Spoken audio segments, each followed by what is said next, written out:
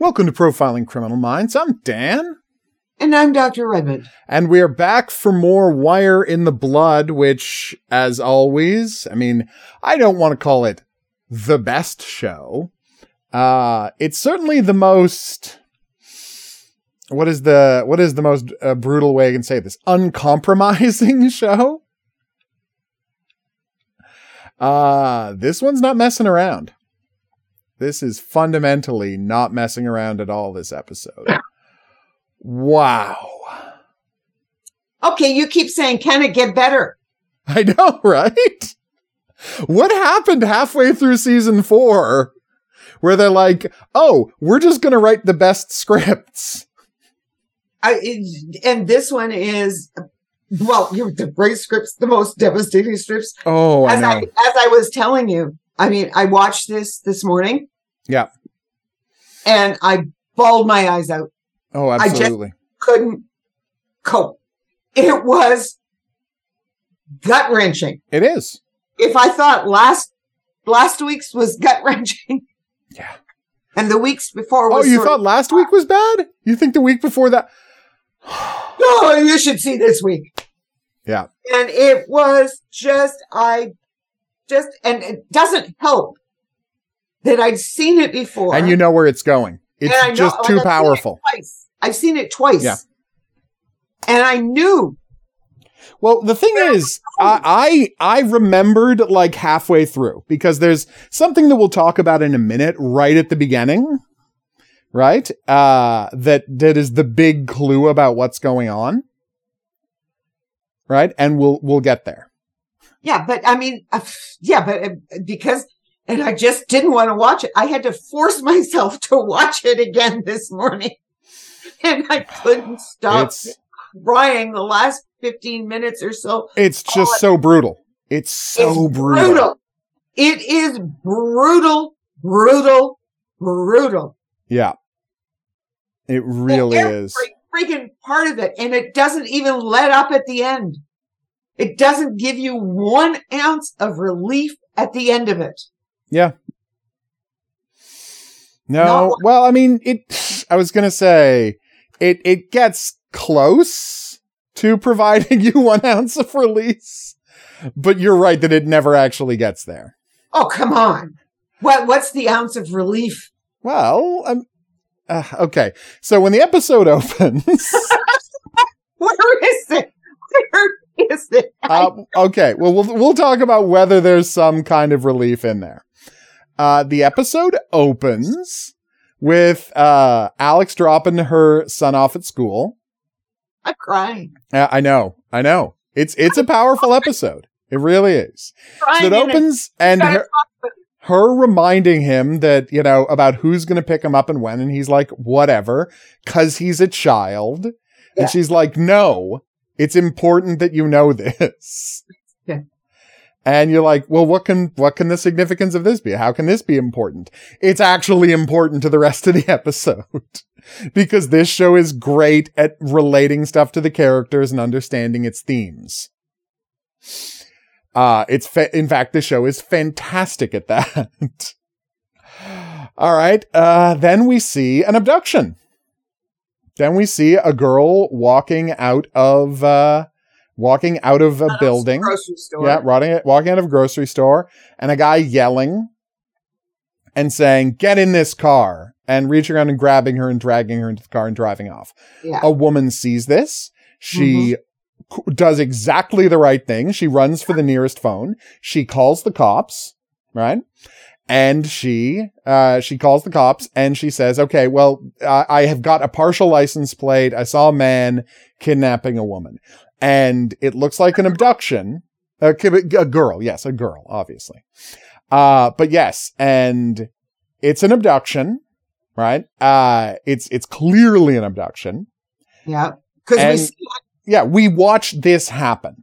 And that's the key part. We watch this happen. So it's like there is no subtlety here. We see exactly what this woman sees, right? And whoo boy.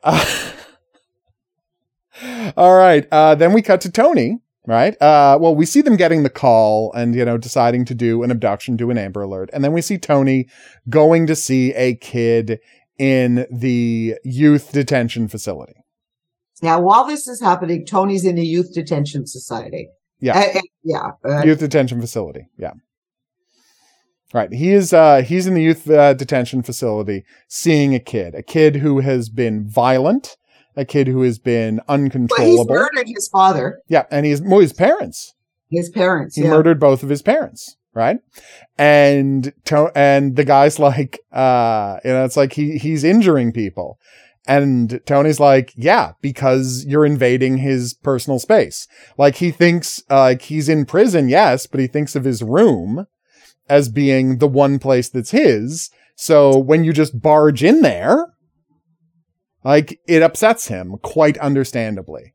So yeah, Tony does a great job for that. Like Tony does a fantastic job of explaining, in trying to explain the kid's motivation. Yeah, I don't even think it's a juvenile detention. I think the kid's already in jail. No, I think you might be right, but it seemed really nice for one of the jails. Well, I don't know. Yeah, but it might be for a jail for youth because they open up in the facility. Yeah. Like they open up in what is a big room that is probably like a gym room or whatever. Yeah. And the kid is being held by one of these two guys. And then there's another guy that comes in that he's just get him away from me. He's terrified of this other guy. Yeah. And Tony's trying to figure out, just to give you the sense. I mean, Dan's going on and it just is. You have to understand this is a really stressed, tense situation. Yeah. This kid is just fighting and there is the tendency for them to want to hit him. That's how they, that's how they control, right? That's how they control, except as we learn with, from Tony's thing, well, that was his whole life. Yeah. Is the abuse of his parents. Is parental abuse. And as he says from Tony, and I mean, the kid doesn't want to talk about it, but his key first question is, it's okay. What was it like? It's like, when were you first taken into care? And so we right away know, okay, so this is a kid who is abused over and over again. And he says, first taken into care. So we know that this was a system. He got grabbed by the system, but then he got given back to his parents and he got picked up by the system again. And then he got put back with his parents. So it's like, with that one line, we can see the story of how this guy wound up killing his parents. And he's like, oh my God, him saying to the kid please. No. And as I said, and as Tony says, his only response is violence. Yeah. Because that's all he knows. That's all he knows. Because that is how, everything was taught to him his entire life. The only way he solved the problem of his parents was to kill them. Yeah. And as Tony says, you can kill somebody that you love. And I really like that. Yeah. Just because you love your parents doesn't mean you don't hate them sometimes. And you want the abuse to stop, and whatever triggered it, we never know any of that stuff, but and he's in his room and Tony's trying to explain, and Tony wants to spend more time there, except that they've got this abducted child and they have the Amber Alert. Yep. So Tony reluctantly has to leave the center because he wouldn't have left. Oh no, he wouldn't have left him. He wouldn't have left him if he hadn't, if it hadn't been an Amber Alert. Anything else, he would have just said, tough. Yeah. Tough. So yes, I need to be here and I need to help this kid. Yeah. And clearly. So he goes. And the boss is actually the one that told Alex to call Tony Hill. Yeah. And so in the meantime, the woman who called it in is giving a description of. Yeah. Giving a description of what the guys look like. She's turned over what she knows about the car. Right. She's done all of the stuff she's supposed to do. She's being very helpful. Yeah, and they show her. Yeah. And they want to get ready to they want to get her ready right? In order to do the, whatever they keep using the technical term for it, but the technical, whatever the technical term is for a electronic, you made up a face thing, you know, like, the electronic, you made up the face. They make up the face there, but they haven't started making up the face yet. First, she's got to talk to Tony to ensure that it is in fact a real thing that's happening. Yeah. Tony insists, okay, what are the words the girl said? And she says, but no, he said, I need to know exactly what the girl said. Yeah. I need the exact words. Mm-hmm. And so then he says, okay, this is an abduction. And, it is. But we'll get to that later on. Yeah. But it is just, and in the meantime.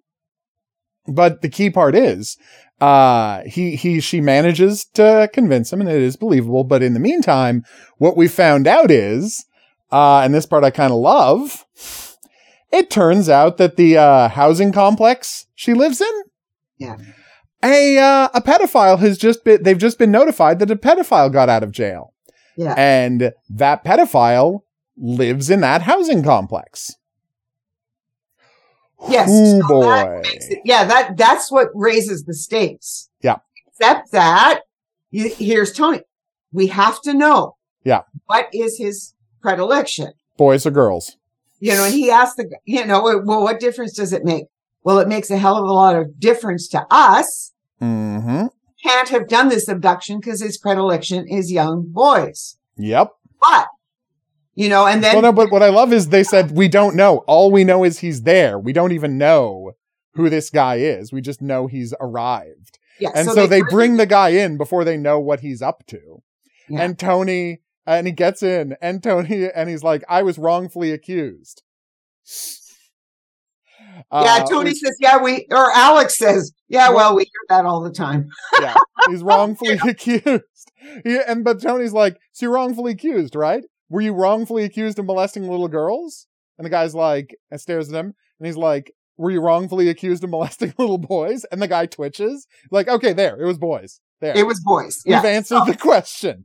And he's like, I can leave now. He is no longer, investigate him all you want. He's no longer relevant to the investigation. Yeah. Except that the guy says, well, then I can leave. And sort of Tony says, well, you might not want to. Well, yeah. He's like, because spoiler alert, once the news gets a hold of the fact that child molesters live in the same building this girl was in, they're not going to be as worried about your predilections as I am. Yeah. I love that. I loved that. Yeah, and that's exactly it. So the guy agrees to stay. Yeah, he agrees to stay. And meanwhile, so they put him in a jail. They put him in one of the holding cells. They put him in one of the holding cells. And but meanwhile, and I think this part is kind of interesting, they are going to keep, they search, and Kevin finds in his computer just a huge amount of child pornography. Yep. And that's key. Meanwhile, we have been cutting away to a kid who we don't know. We see him with a bag. We see him wandering the streets. We see him with his heroin-addicted parents. Yeah, we see him at home first. He packs his bag, and he sees they're out of it completely, and he just leaves. Yeah, and he leaves. And he packs his bag, and he goes. Quite understandable. And we see... And we see him, and we see this woman, by the way, white kidnapper, black girl. And Tony immediately points out, that's weird. Yeah. Pedophiles tend to stick to their own race as a general rule. He said it's not the same as adult serial killers. Exactly. He's like, it's not adult serial killers because, and I mean, the thing is, if you want an explanation for this, 99% of serial pedophiles were molested themselves as children. That's what warped what they think attraction and sex is. And that's what turns them into pedophiles. Now, again, that's not a statement that if you are molested, you're going to become a pedophile. It's a incredibly small percentage that do, but you don't find pedophiles who weren't molested as kids. Just as a general rule. No matter what they say. no matter what they say. My child they'll deny it. My child was completely normal. I started having regular consensual sex at age 8, like everybody does. No, is what they'll say. They will not say they were abused. No, 100%. Men. Oh God, especially the men. All right, so keep that in mind. Okay, all right. So just when we're saying this, we're not saying that abuse victims turn into pedophiles. They don't. No. But pedophiles were all abuse victims at one point. And the thing is, when you're as young as the kids have to be to have this happen to them, there is a really good chance, as in most places, you were surrounded by people just of your own race. Yeah. And that's who had access to you. And that's why pedophile, and much more so, that's why even more than regular serial killers, child serial killers and pedophile serial killers of the type we're talking about in the show tend to stick to their own race. And Tony immediately tweaks to that. Yeah, there's something. This is slightly weird. He keeps saying there's something off about this. Yeah. That's one of the first things that says it's just off. Yeah. And so we see this black lady looking out the window of her, house, right? Yeah, looking out the window of her flat. It's an apartment complex. There's more than one of them. This is a huge complex called Braeside or whatever. Yeah, Braeside. Yeah. Right. It's a great big flat. It's one of those. Yeah. It's one of those mini housing communities where there's like six big apartment buildings all off on their own. And they're all about 10 stories higher. So yeah. So you're talking like hundreds of families living there. Yeah. Right. And she's looking out the window and she seems worried. Right. Yeah. That's her. Yeah. She seems worried. We don't know why she's worried yet, but she seems worried. Right. You can hear a baby crying in the background. Yeah. We hear a baby crying in the background. And we know she's worried. Yeah. So then the Amber Alert goes out. Everyone is on the lookout for this girl. And this woman calls to say, there's a chance this might be my daughter who's abducted. Yeah. And so we meet this woman and she says, my daughter was sick. She was sick. She was homesick from school. Yeah. And I sent her out but I sent her out for food. She was just well enough that I thought, I got to keep an eye on her little brother who's also very sick. So I sent her out for food. And so she goes out for food. And oh my God. So they come and visit her. Yeah. So they come and visit her. And oof. Well, she's falling apart. Yeah, she's falling apart. And she's freaking out. Husband. She screams that she needs her husband home. And we see that her husband, a white guy, but crucially, we saw the abductor. This is not him. We recognize him right away. No. This isn't the guy. Yeah. Right? Right. But we see him get the call to come home and comfort his wife. And we find out that this is her new husband and her old husband needs to be called and informed as well. Yes. And he turns out to be a cop. Yeah. He turns out, cop in another city. Yeah. Right. Cop in another city. Later we'll find out that they split up when their other daughter died. Yes. Died of SIDS 8 years ago when this little girl who's 11 is missing is 3. This was her twin. Yeah. And she died of SIDS all those years ago. Right. Yeah. So like a lot of tragedy in this family. Yeah. And while all this is going on, we cut away to the abductor. Yeah. Who is coming home. Is this? Yeah. Like here's about the Amber Alert and he comes home. And he comes home, his wife, and we note that his wife is black. That's going to be relevant later. She asks him if he got the job. And he's like, well, they're going to let me know. And then I had to go and do some stuff. And so he's like, I had to go and check out the allotments. Oh, that's the other thing. That's the other thing that was the problem for Tony already is that he was wearing a suit. Yeah, he was wearing a suit. He was a formal looking guy. That was the other thing that was twigging in Tony's head. Yeah, because she said that he was wearing a suit. And it's like, yeah. And now we hear that this guy has just come back from a job interview. Yeah. Yeah. So that is definitely obviously worth mentioning. But yeah, the fact that he was wearing a suit is also something that Tony finds super a little strange. It's a little weird. Yeah. All right. But now we've got the abductor. This is all very suspicious. And he hears the Amber Alert and he leaves the house. Yeah. So that makes it even more suspicious. Yeah. Right. Even more suspicious. Because he hears the Amber Alert and then he immediately leaves the house and gets back in his car, which is, of course, the car we already saw being involved in the abduction. And, of course, this whole time we've been dealing with a great big ticking clock. And that ticking clock is 75% of child abduction victims survive the first hour. Yeah. 45% survive the third hour, and 1% survive the first 24 hours. So they're operating this ticking clock. It's already been 3 and they're hours. Pushing, and the clock comes up every now and then. Yeah, the clock comes just up to remind us of how rough this situation is. They've finally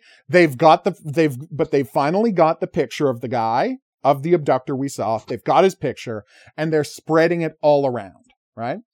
They're spreading it everywhere. They are blasting it out to every place they possibly can. Every police station, every news station, every place they can put his picture, they are putting his picture. They're going to find this guy. Yeah. And they go and talk, they talk to the mother. Yep. And they show her, because they need confirmation that hers is the child who was abducted. So they show the earring that wound up in the gutter when she was being dragged away. Yeah. Right. And, right. They show that it was being dragged in the gutter when they got away. And this is the key part, right? We see that, and she confirms that could be she thinks it's one of her daughter's things. So they're like, let's record one of those things where you plead with the killer. Right, to let the daughter go. Yeah.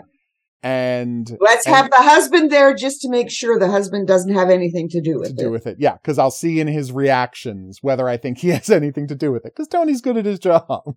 Yeah.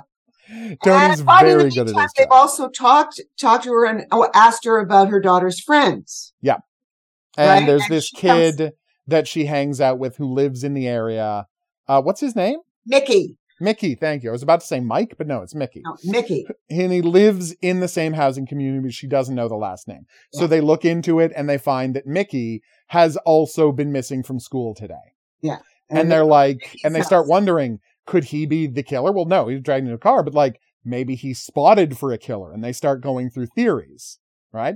And we immediately know, obviously, this is the kid who we've been seeing hanging out and wandering and having the drug addicted parents and sitting in the car. Sitting in the burned out, abandoned car, across from where the mother and daughter live. Well, I guess the whole family lives. Right. So we have immediately made the connection. They go to his parents' house and just find them like trying to stash their heroin, all of their heroin things. And of course, they're not interested in arresting these guys.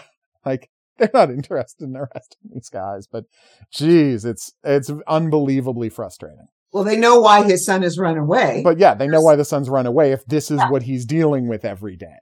Because they go into his room,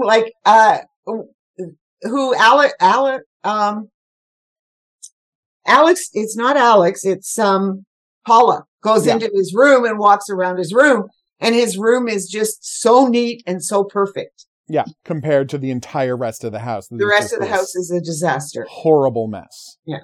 So, right. This is all, and this is also important because Tony asked about that later on. But in the meantime, they're bringing down the mother and her second husband. Yeah.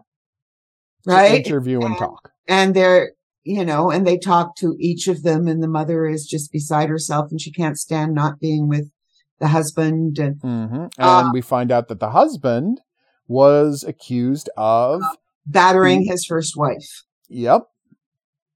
And we then find he sees prostitutes, bat his first wife.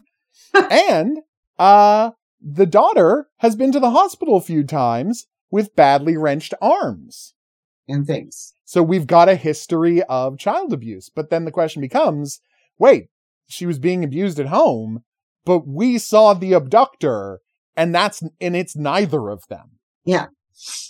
Right? And that's the key part. And that's the part that's so confusing about this episode.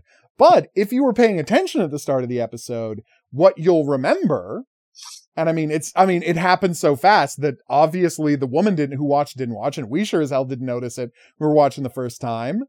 But we remember that little girl who got grabbed off the street didn't have a shopping bag with her. No. And there was no shopping bag left on the street. No. But we heard that she was coming out of a store.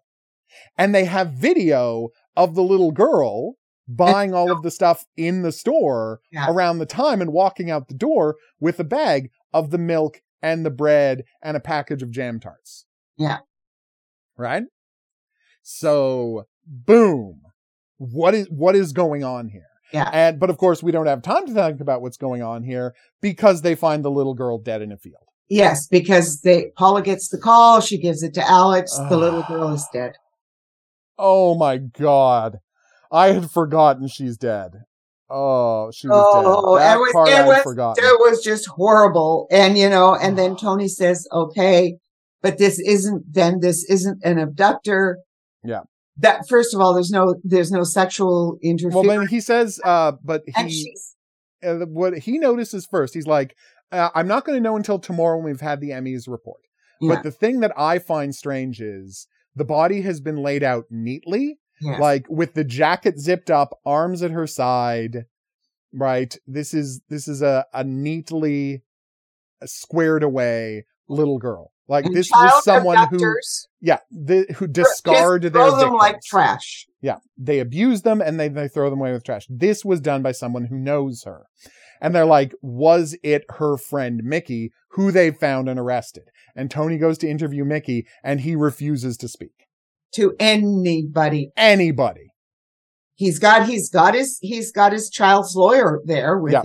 Yeah, they have children automatically get an advocate, obviously. Yeah. Like how would that work, right?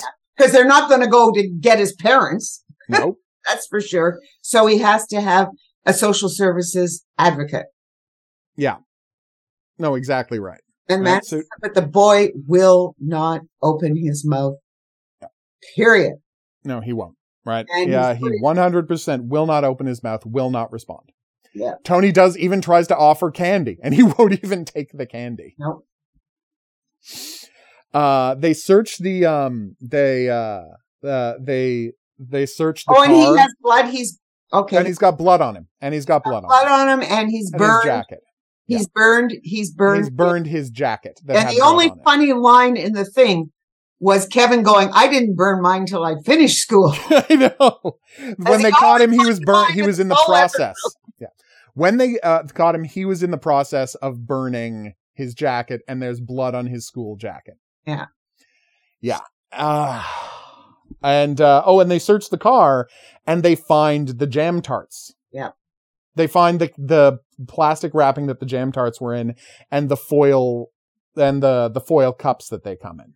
Yeah, and only 4 of them are gone. And only 4 of them are gone, but they come in patches of 6. Yes, as Tony says, nobody eats the green ones. That was a nice one. Yeah. I like that. But Tony says, I don't think it can be him because a kid wouldn't do the posing. Like a kid would be so overwhelmed by what he did. He might not discard the body like trash. He might care about her, but he would cover her face because he couldn't look at her. Right? But so Tony doesn't think it's him.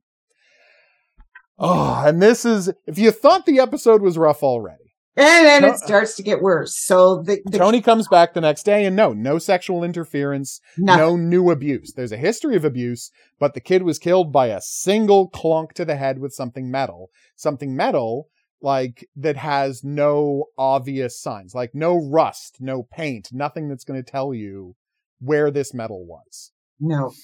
Like, so it's like they have no leads, right?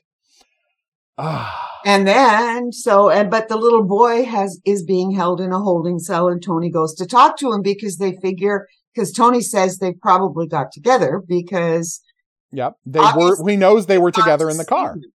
They were in the car. And that's why they initially think, well, maybe he got angry at her. He tried something. And maybe he tried something with her. And she said no. And he got angry because he's only 13 years old. Yeah. And quite reasonable. But Tony is now armed with the piece of the one really useful information that they got from the jacket, which it was not her blood on the jacket. It's his. It's his blood and traces of feces. Yes. And so Tony knows right there. He knows exactly what happened. Mm-hmm. he knows that the reason this kid has been missing school and been so freaked out and withdrawn is the fact that the pedophile just got out of jail. Yeah. And he was one of the pedophile's victims. Well, but the reason Tony already had that in his head is he goes to talk. At that point, yes, he hears that. He goes to talk to the little boy and the pedophile who's in another one of the holding cells. I want to get out now. I want to get out. And the boy flinches. And that's when Tony knows. Realizes. Yeah, he makes the connection. Between that and the blood, he's like, oh, I know exactly what happened. What the problem is here with this boy. Mm-hmm. Okay. And so he also knows that the boy and the girl were friends. Yep. So he knows that they're friends and he knows he was being abused by the pedophile. And now we get the kicker, which is we see the silver car driving down the street and drag a black girl into the car as a cop car is driving by. Yep. And they chase it down and they can't catch him. They lose him, but they get the license plate and they go to the house and the woman opens the door, right? The woman opens the door and right on the wall is a picture of her and the abductor. Yep. And so they're like, we know his name. We've confirmed this is him. And so the cops pull it over and drag it down and they pull over the car and they drag out the abductor and they drag out the girl. And she's like, why are you grabbing my dad? Daddy. Oh, yep. What they saw there. And so they ask the guy, what's going on? It's like, she's been skipping school. So I have to go out looking for her and dragging her into the car and making sure she goes to school. And so they didn't see an abduction. No. They didn't see an abduction. It looked like an abduction, and it was right to report an abduction. Well, technically it was an abduction, but it was... Yeah, it was a parental bringing the kid to school. It's a custodial thing. It's a which custodial he was completely within his rights to do because she legally has to go to school. Yeah. Because she's not the correct age. And then they bring in the woman who called it in and recognizes, of course, the guy and recognizes and then she recognizes the girl. Yeah. Because, this girl looks more like the girl because she wasn't as sure about the girl. Yeah. Anyway, the first girl she identified. And they don't look that different. You understand when she would make the mistake is someone that she only saw for 2 seconds from 20 feet away. Yeah. It's completely understandable. Yeah. So off we go again, right? And now Tony's like, well, what the hell happened? And he's like, and so he goes and he rewatches the tape. He goes and he rewatches because we have talked about the tape that they did for the press. Yeah, for the press. Right? And he keeps watching it and says, no, the husband, husband, because he's behaving the way he's supposed to behave. Yeah, he's showing no guilt. Yeah. He's only showing concern. Yeah. And he's only showing trauma. But then he's like, but then he realizes something in the way the mother's talking, which is she's only talking about herself. Yeah. And they do talk to the father. The father. Well, and it's notable because the father, he moved away after they split up and the daughter died. The body they found was right near the play center. Like the place where they found the body was like the vacant lot behind the play center where you take kids to have fun in ball pits. Yeah. Right. And they're like, could the father have come and abducted and this is a custodial thing? But no, he had an alibi for the time. Yeah. Right. He couldn't have done it. And Tony's going, yeah. And the mother is though just beside herself. And yep. And they look at the child's records and they find out. They decide, Tony says, well, we've got to look at the child's medical records. And it turns out that the medical records have no medication.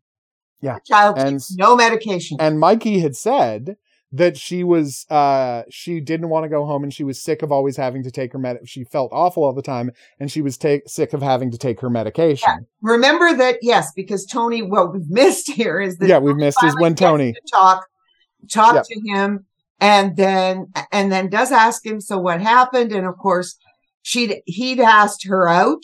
Yeah. He'd asked her out. Yep. To be his girlfriend. Yeah. And she'd said yes. Yep. And and this is the key thing, because she, and again, she was talking about the medication, but then they look at her medical records. She's not on any medication. She's not on any medication. And she's sick all the time. The son is sick all the time. They're not on any medication. And she had weirdly elevated sodium levels in her blood in the autopsy. Yeah. And so Tony says, well, I know exactly what it is. And now we get 3 minutes of him explaining Munchausen by proxy. Oof. And how an incredibly common thing they do is make their children drink salt water, because there's no way to trace it. It just looks like out of soda, and it makes them a little sick all the time, and they can go to the doctor, and who would think that this spiking sodium level is an illness? So you get to go to the doctor over and over again, and they can't figure out what's wrong with your child. It is the perfect thing to do. And here's the big problem, is that what Tony basically says, she probably killed her first child. Yeah, she almost certainly. The SIDS was an overdose of this, like sodium. Giving the kid salt water. Yeah. And again, it's not something you would pick up, because who would imagine you were giving your baby too much salt on purpose? Yeah. So it's like, it must have been, she murdered the first child. And then she was more careful with the other child so she could keep her sick and get all the attention of having a sick child all the time and all the sympathy without ever risking killing the child. But as Tony says, I bet what happened is the girl came home. She's just got a boyfriend. She's feeling happy. She's feeling more confident. And this would piss the mother off. She's had approval from a third party, the older boyfriend, saying she shouldn't be taking this medication. So I bet she said, I'm not going to drink that. And her mother hit her, and I'm sure she just fell and clunked her head on the side of the stove, because that's a nice clean piece of metal that wouldn't leave any extra stuff in there. And so they call the woman who's hanging out. And so then we realize we saw her when the kid was missing, staring at the window looking worried. And what she was worried about was, when are they going to find the body? When are the cops going to get here? Well, here's the thing though. Remember, she's got a cop social worker in the room, in the house with her. And that woman is going around looking for everything. And she finds... Oh, no, but I was talking about the earlier scene when they cut away much earlier in the show. They weren't lying to us when they showed her and the mother about her looking worried. She just wasn't worried because they want us to believe that she was worried because her daughter hadn't come back from the store. Yeah. Right?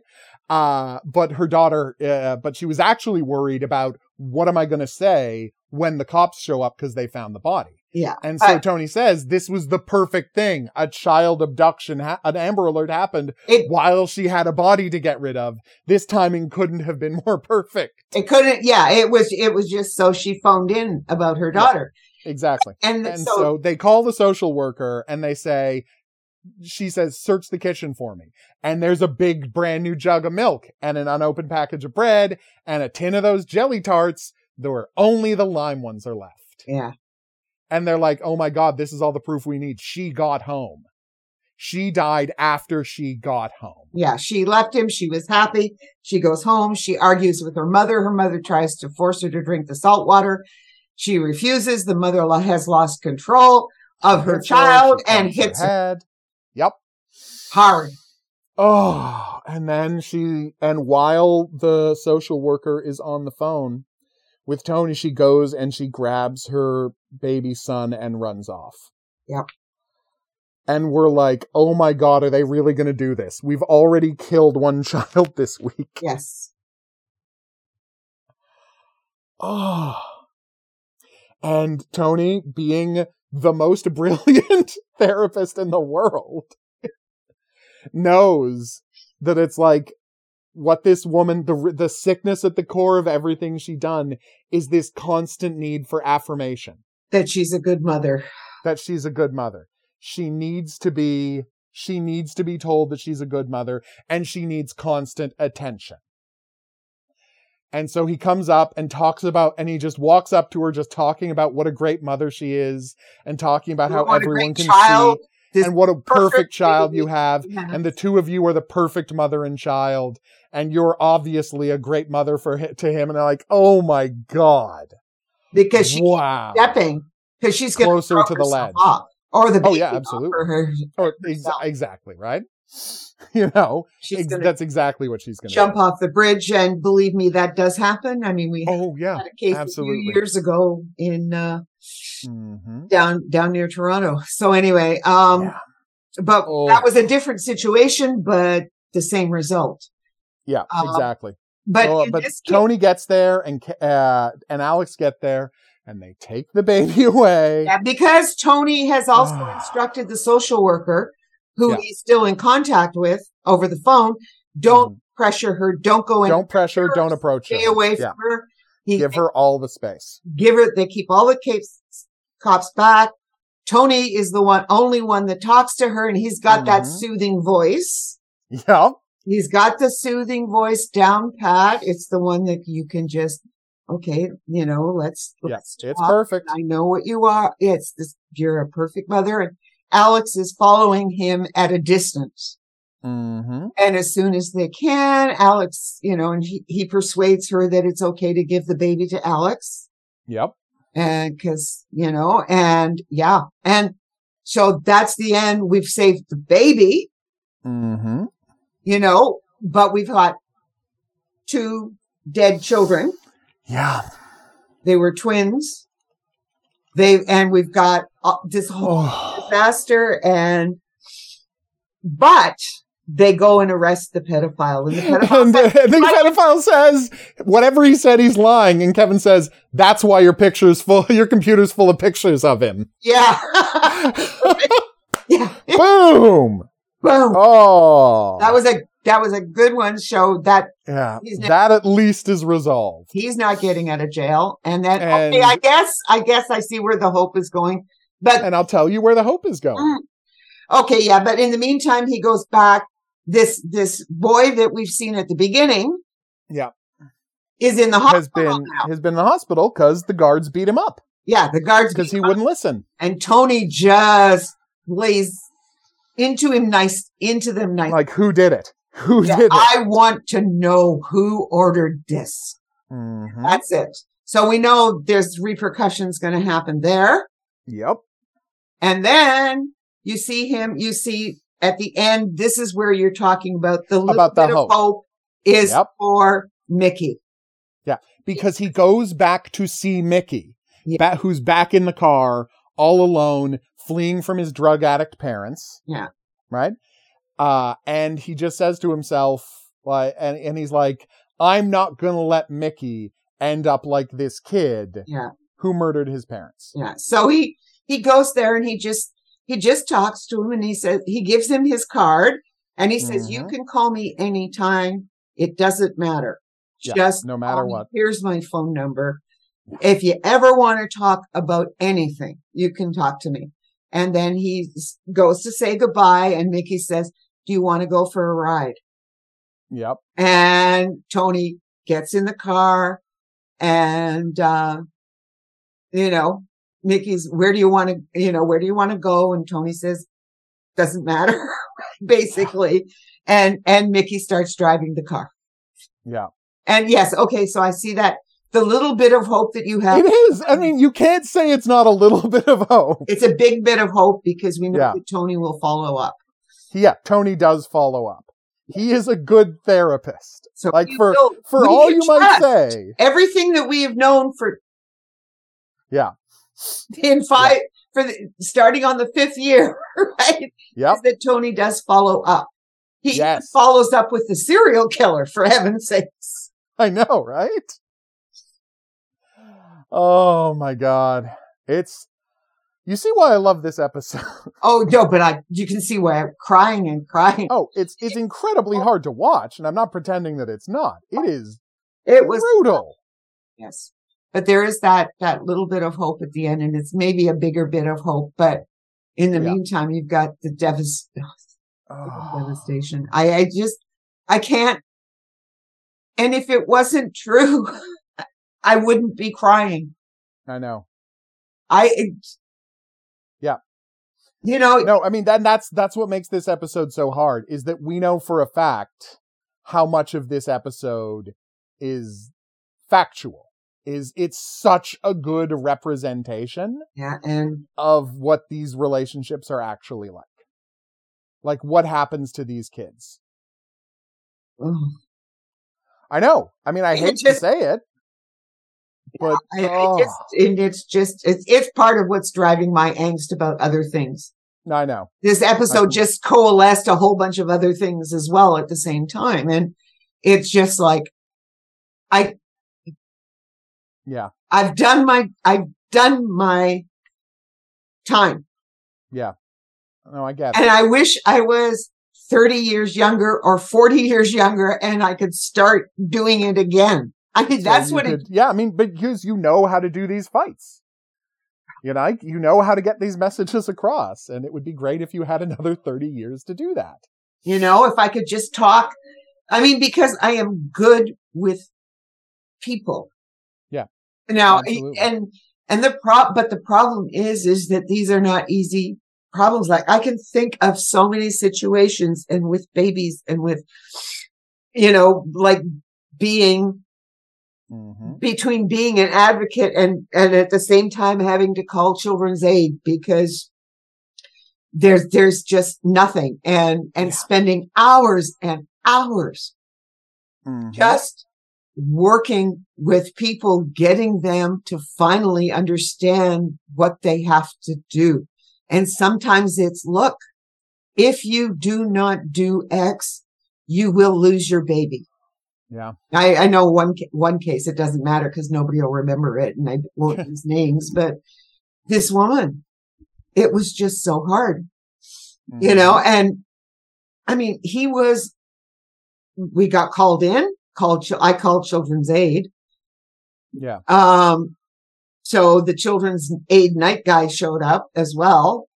And, because it was just like the guy was pumping heroin, had all the money and she had a newborn. Oh, but she had a newborn. And so her only options were, okay, we have to take you out of this and you have to go back to your mother. No, I can't leave him.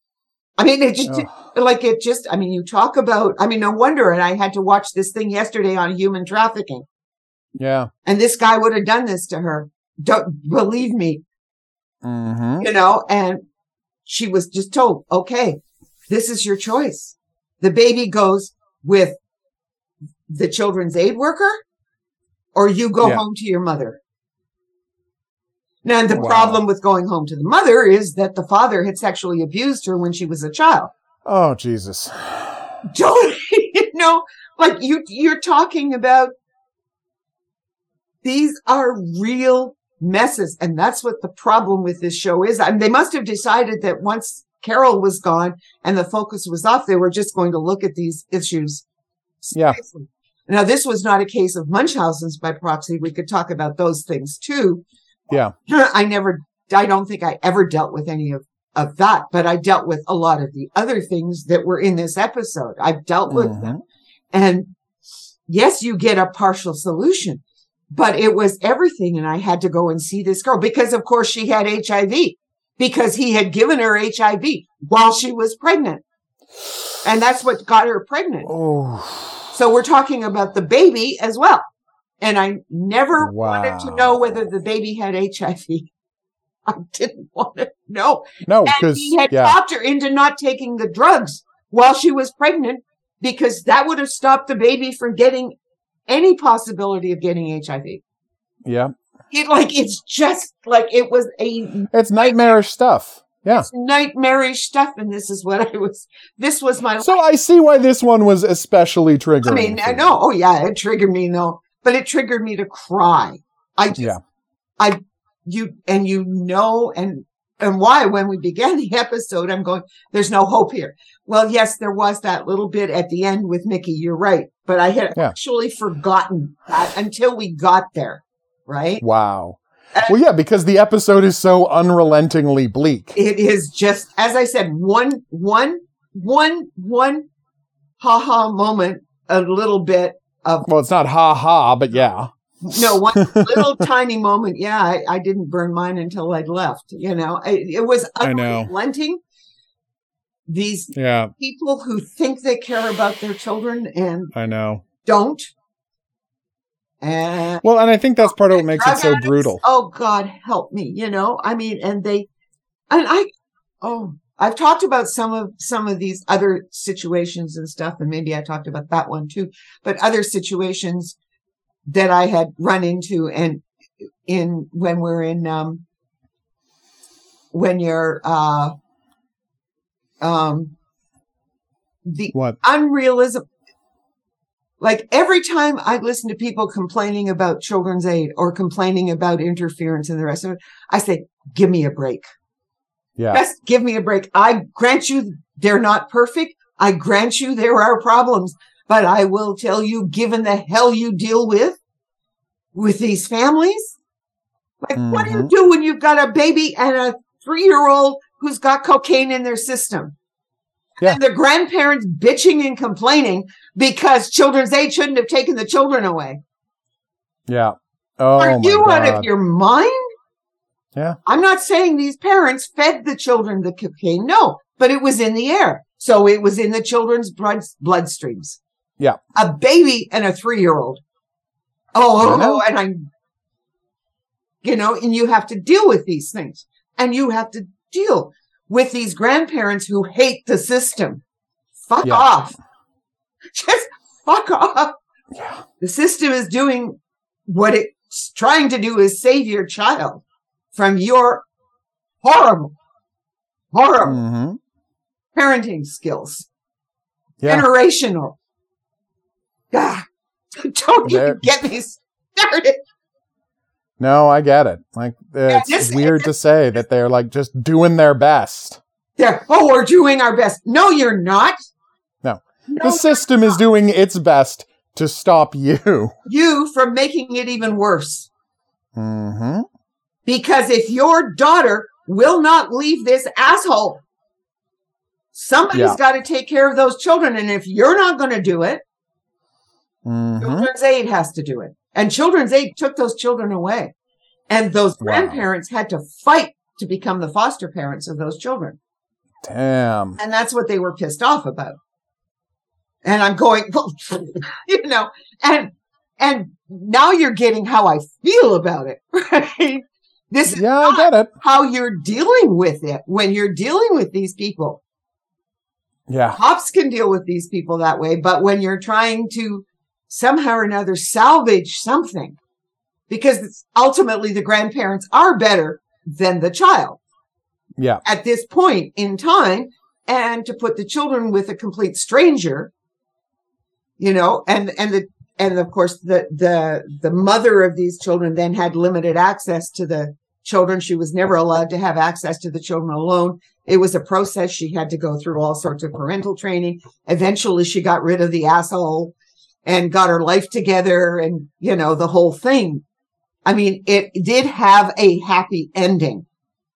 And and the only way to get the happy ending is to just keep your cool. But what it takes out of you when you are doing this, and people who are working at the Children's Aid Society, so many of them are trying so hard all the time. And this is the kind of thing they're dealing with. Like I'm dealing with it. I was dealing with it separately from a different perspective, but I'm still in the middle of these things. And you are just, and anti-police and anti-this and anti-that. It's no wonder your kids are in trouble all the time. Yeah. You've given them every reason to be in trouble all the time. And it is just disastrous. It is disastrous, but you cannot, when you are dealing with them, you have to find some place to debrief. You have to find some place to go, whatever it is, whether it's playing video games for God. Yeah. or watching TV afterwards or somehow or another, finding something that you have to relieve that sense of, at times, hopelessness. Yeah. Well, I mean, Tony Hill plays Tomb Raider games. Yeah. Yeah. You know? Yeah. Tony Hill. You need something to get your mind off it. You need something to distract that part of your mind so you don't get in a loop of obsession. Mm-hmm. And honestly, Tomb Raider Tomb Raider is a hell of a lot more positive than Scotch. Yeah. Yeah. You know? Yeah, because that's the other thing. People that you can understand why people start to drink and all the rest. Yeah.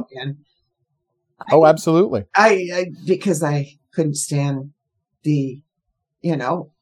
but yeah. Some people thankfully just can't take the booze. Yes. Just don't like it at all. Don't like it. Don't want it. Yeah. Oh, sorry. In the end, it's not like I haven't had a drink in my life. It's not like I haven't gotten drunk in my life, but not. It's funny because my alcohol consumption just went by the by. Yeah.